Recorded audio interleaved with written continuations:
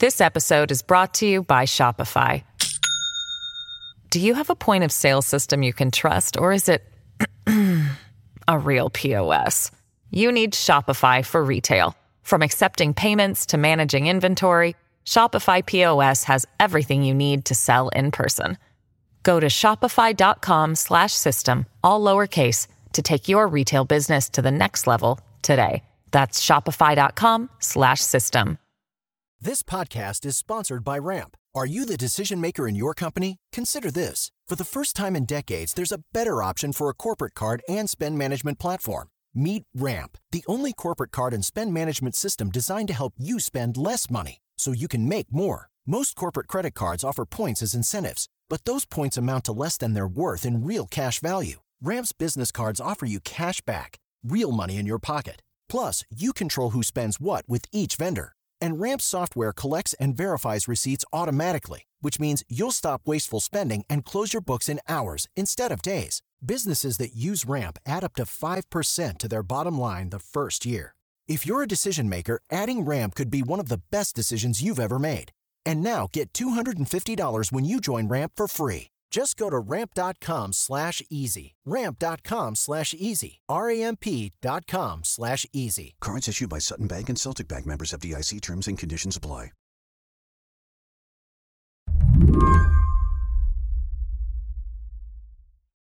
There is this story that's been floating around that I think appropriately sums up the state of the American-Israeli relationship right now.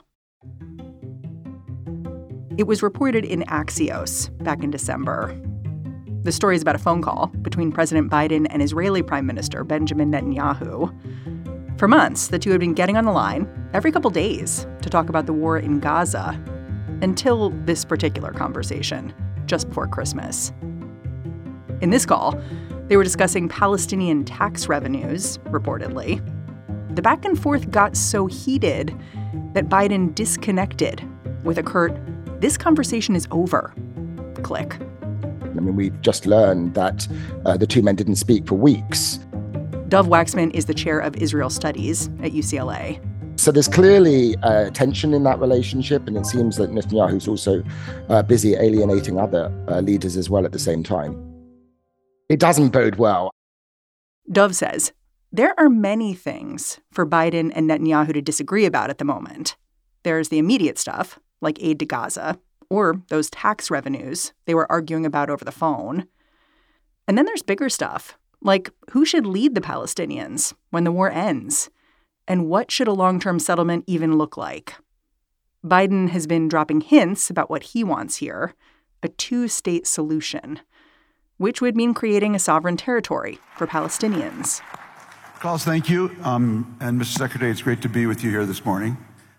Earlier this month, Secretary of State Anthony Blinken emphasized this preferred outcome when he took the stage in Davos, Switzerland. He told New York Times columnist Tom Friedman that peace could not be on Israel's terms alone. This has to include a pathway to a Palestinian state because you're not going to get the genuine integration you need. You're not going to get the genuine security you need absent that. Netanyahu immediately said a Palestinian state was out of the question. Fred Kaplan, Slate's War Stories correspondent, called this all but giving Biden the finger. Would you agree with that? Politely. I mean, he's consistently, really tried to prevent a Palestinian state. Now, in doing that, in following that policy, he's sometimes under American pressure being willing to mouth the word Palestinian state. But he doesn't say it with feeling. He doesn't say, well, it's not just he doesn't say it with feeling. His notion of what a Palestinian state would be is not anything resembling what people think of as an actual sovereign state. It's not just Netanyahu and Biden who can't agree on whether a two-state solution is a good idea or not. Like in the op-ed sections of most major newspapers, I've heard just about every argument about the creation of a Palestinian state that there is. Like I've read that the two-state solution is dead. I've heard it's the only way forward. All of those things can't be true. Yes, I think in many ways, the declining belief in the feasibility of a two-state solution is really at the heart of a lot of the conflict today, because there is this, certainly among Palestinians, a profound, deep sense of despair, of hopelessness. And so, out of that frustration and despair, that also breeds the kind of violence, or at least support for armed resistance as Palestinians see it. Is the hope for a two-state solution naive? I think right now any solution seems unrealistic and naive, but the key is really to support kinds of projects and programs that can build faith, that can restore hope. Then that creates the constituencies to support a two-state solution. Today on the show, who wants a two-state solution anyway? And will it ever materialize? I'm Mary Harris. You're listening to What Next? Stick around.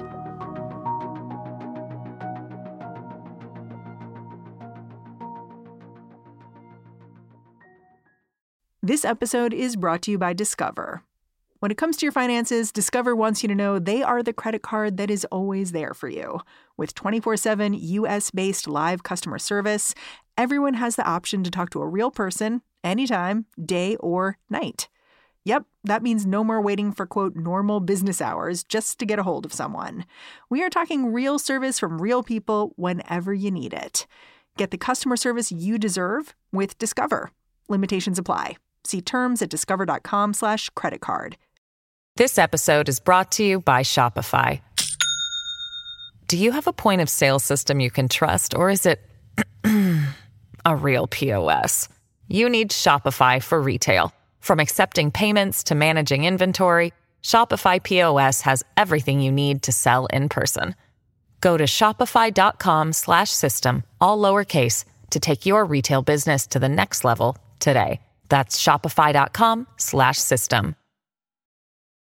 Let's go back in time before decades of war made the question of Israeli and Palestinian sovereignty feel so intractable.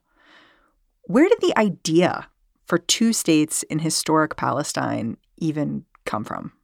Well, it was the British, actually, who were the first to propose what we now call a two-state solution, basically the partition of historic Palestine. Well, it was then British mandatory Palestine, because the British had taken control of Palestine during the First World War. After, a couple of decades of trying to get the two sides, getting the Zionists and Palestinian Arabs to maybe work together to share the country in the future, British efforts to do that really failed. The Palestinian Arabs staged a mass revolt against British rule as well as against Zionist immigration. That broke out in 1936. And the British basically, reached the conclusion that the two sides were irreconcilable, and therefore that petition was necessary. So in 1937, a British Royal Commission, which is known as the Peel Commission, proposed partition for the first time. That proposal went nowhere. It was immediately rejected by the Palestinian Arabs, who were overwhelmingly the majority of the population in Mandate Palestine. So they were like, why should we share? Exactly. And not only why should we share, but what right do you, the British, have to tell us to do this? I mean, you're colonial overlords. This is our land, and we are the overwhelming majority of the population. So in terms of international law, in terms of, democracy, self-determination, the Palestinians felt that, that they should be able to determine the future of the country. And what they wanted was a single Palestinian state. So Israel itself was born in 1948. What was the feeling about separate states at that point? Well, Israel announced its independence in 1948, but it was really the UN resolution of November 1947, the UN resolution 181, which called for the establishment of a Jewish state and an Arab state alongside it. And so that, in many ways, is what gives the state of Israel to this day its international legitimacy, this passage of this very important seminal UN resolution. And so the establishment of Israel was always linked in the international, at least in the minds of the international community, with the establishment of a state for the Palestinian Arabs as well. But of course, that state never came into being. After the UN resolution 181 was passed, a civil war broke out between Jews and Palestinian Arabs, and that ultimately turned into an Arab-Israeli war. The port of Haifa in Palestine lies shattered by bombs and strewn with dead.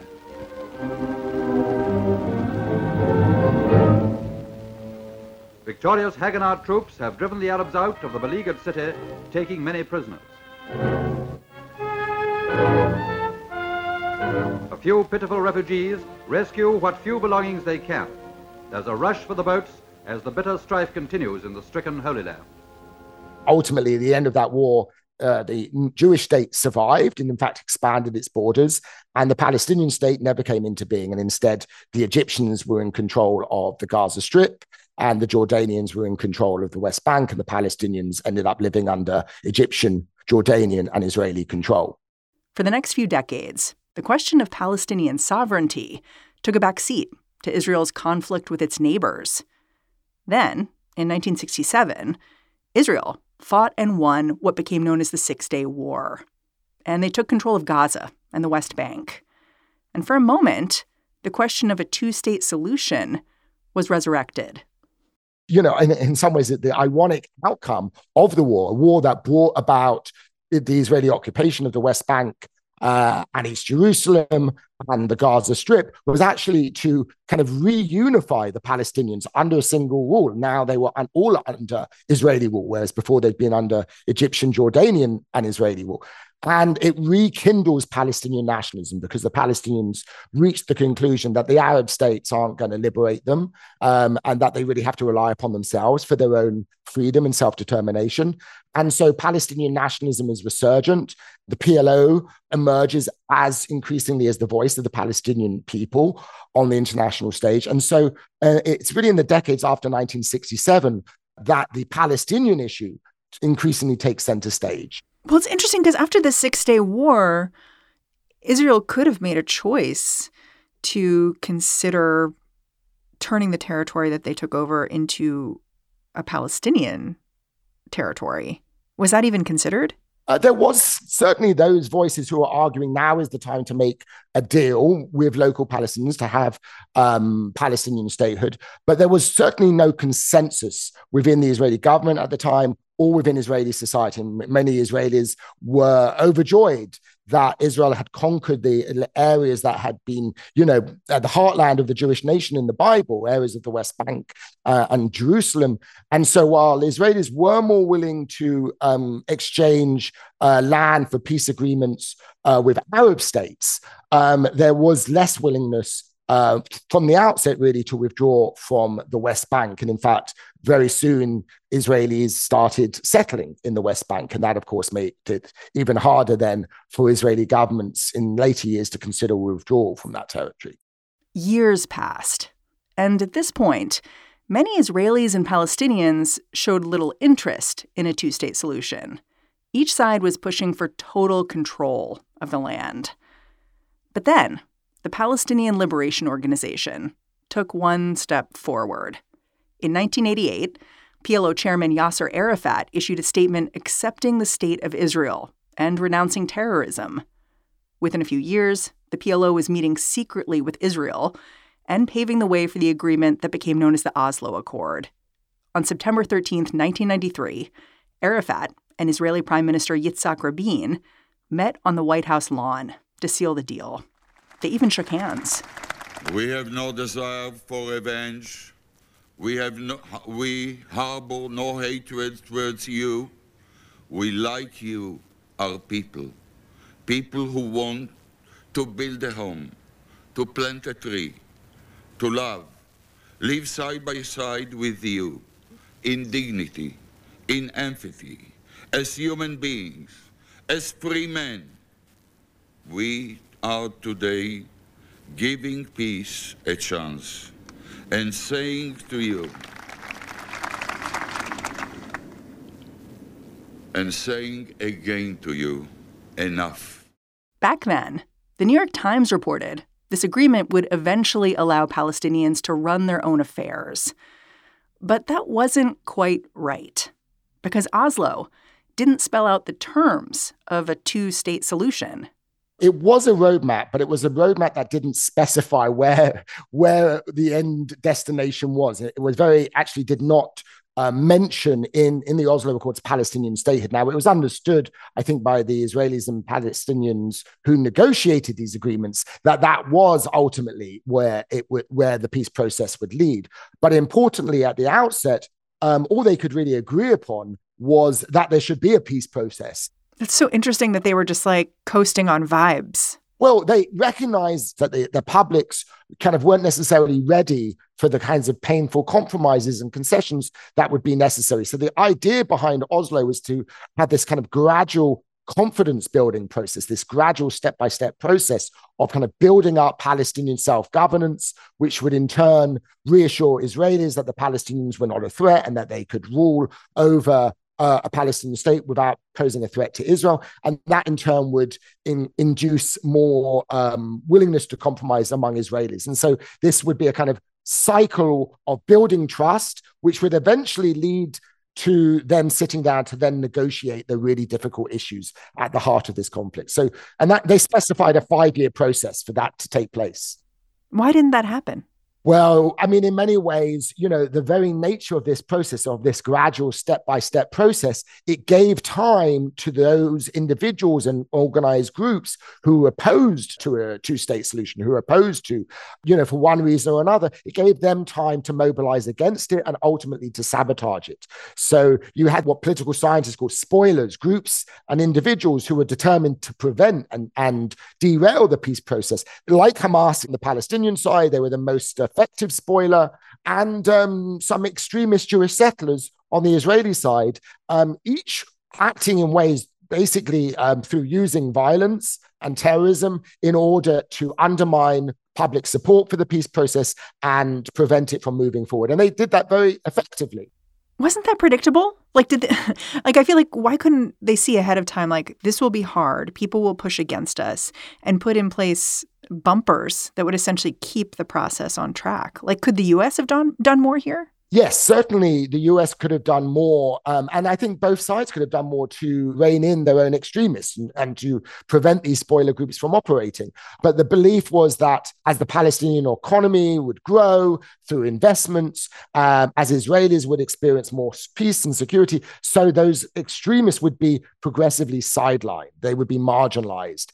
And in fact, the opposite took place. In fact, it was the believers in a peace process who increasingly were marginalized. And the publics on both sides really believed that the other side was violating the terms of the peace process and was not really interested in making the kinds of compromises that they believed were necessary. And so gradually you saw this declining public support on both sides, even though at the outset, both Israelis and Palestinians were overwhelmingly enthusiastic about the Oslo peace process. That enthusiasm, quickly evaporated as Israeli settlements continued to expand in the West Bank and Palestinian terrorism not only continued, but actually intensified after the Oslo Accords were signed.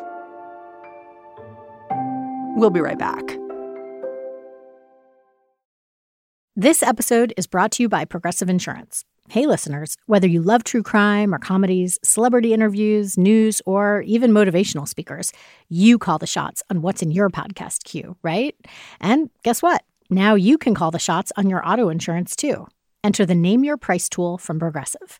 The Name Your Price tool puts you in charge of your auto insurance by working just the way it sounds. You tell Progressive how much you want to pay for car insurance. Then they'll show you a variety of coverages that fit within your budget, giving you options.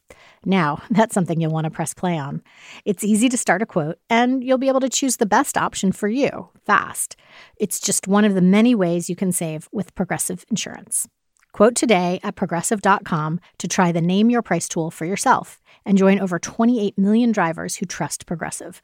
Progressive Casualty Insurance Company and Affiliates. Price and coverage match limited by state law. 30 years after Oslo was signed, peace seems more remote than ever. So I asked Dov, at this point, do Palestinians and Israelis even want a two-state solution? No longer, I would say. The surveys show that there's around 1/3 of Israelis and 1/3 of Palestinians who support a two-state solution.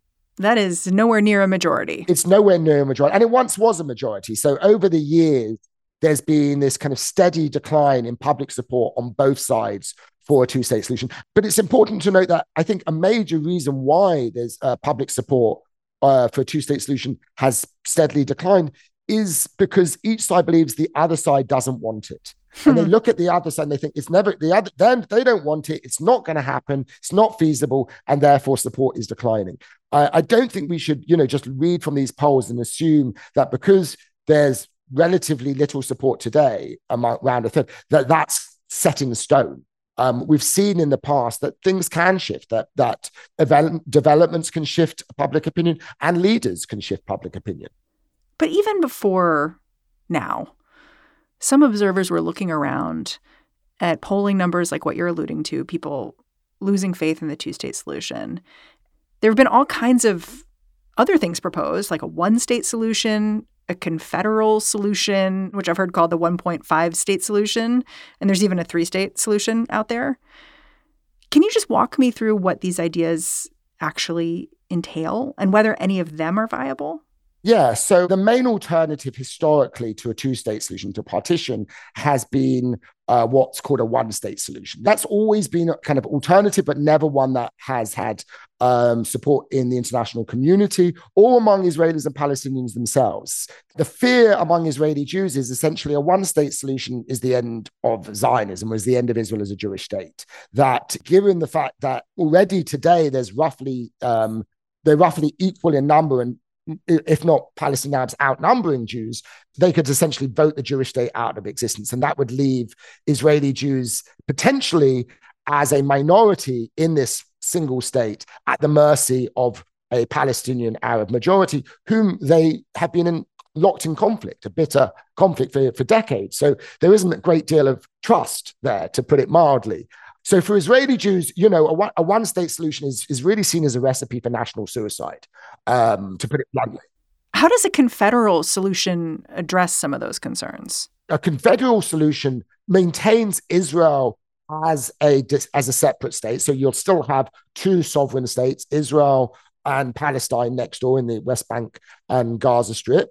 So in that sense, it is a two-state solution. But unlike the kind of traditional two-state solution, a confederal solution sees these two states as interlinked and very much kind of wedded together on an ongoing basis. So there would be eventually an open border, which would allow people living in one state to kind of travel, work, come and go, socialize in the other states. So it maintains the ability for Israelis, for Jewish Israelis to access holy sites that they would want to access in the West Bank, for example. And it allows Palestinians living in the West Bank to, visit friends and relatives in Israel. Sounds complicated, though. It's like a two-state EU. It is exactly. The model here is the EU, and the way in which the EU, maintains the existence of separate states, but they share a common currency. They're in the economic union. They have open borders, and even more importantly, citizens of one EU country can live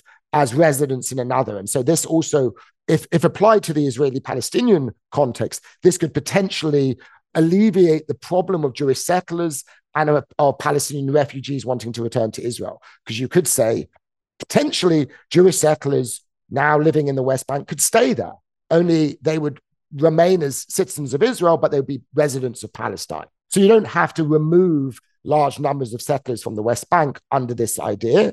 And that is one of the main reasons why people are so pessimistic about a two-state solution is because there are now, somewhere in the region of 700,000 Israelis living beyond the Green Line and around 500,000 in the West Bank. Do any of these alternatives seem desirable to you?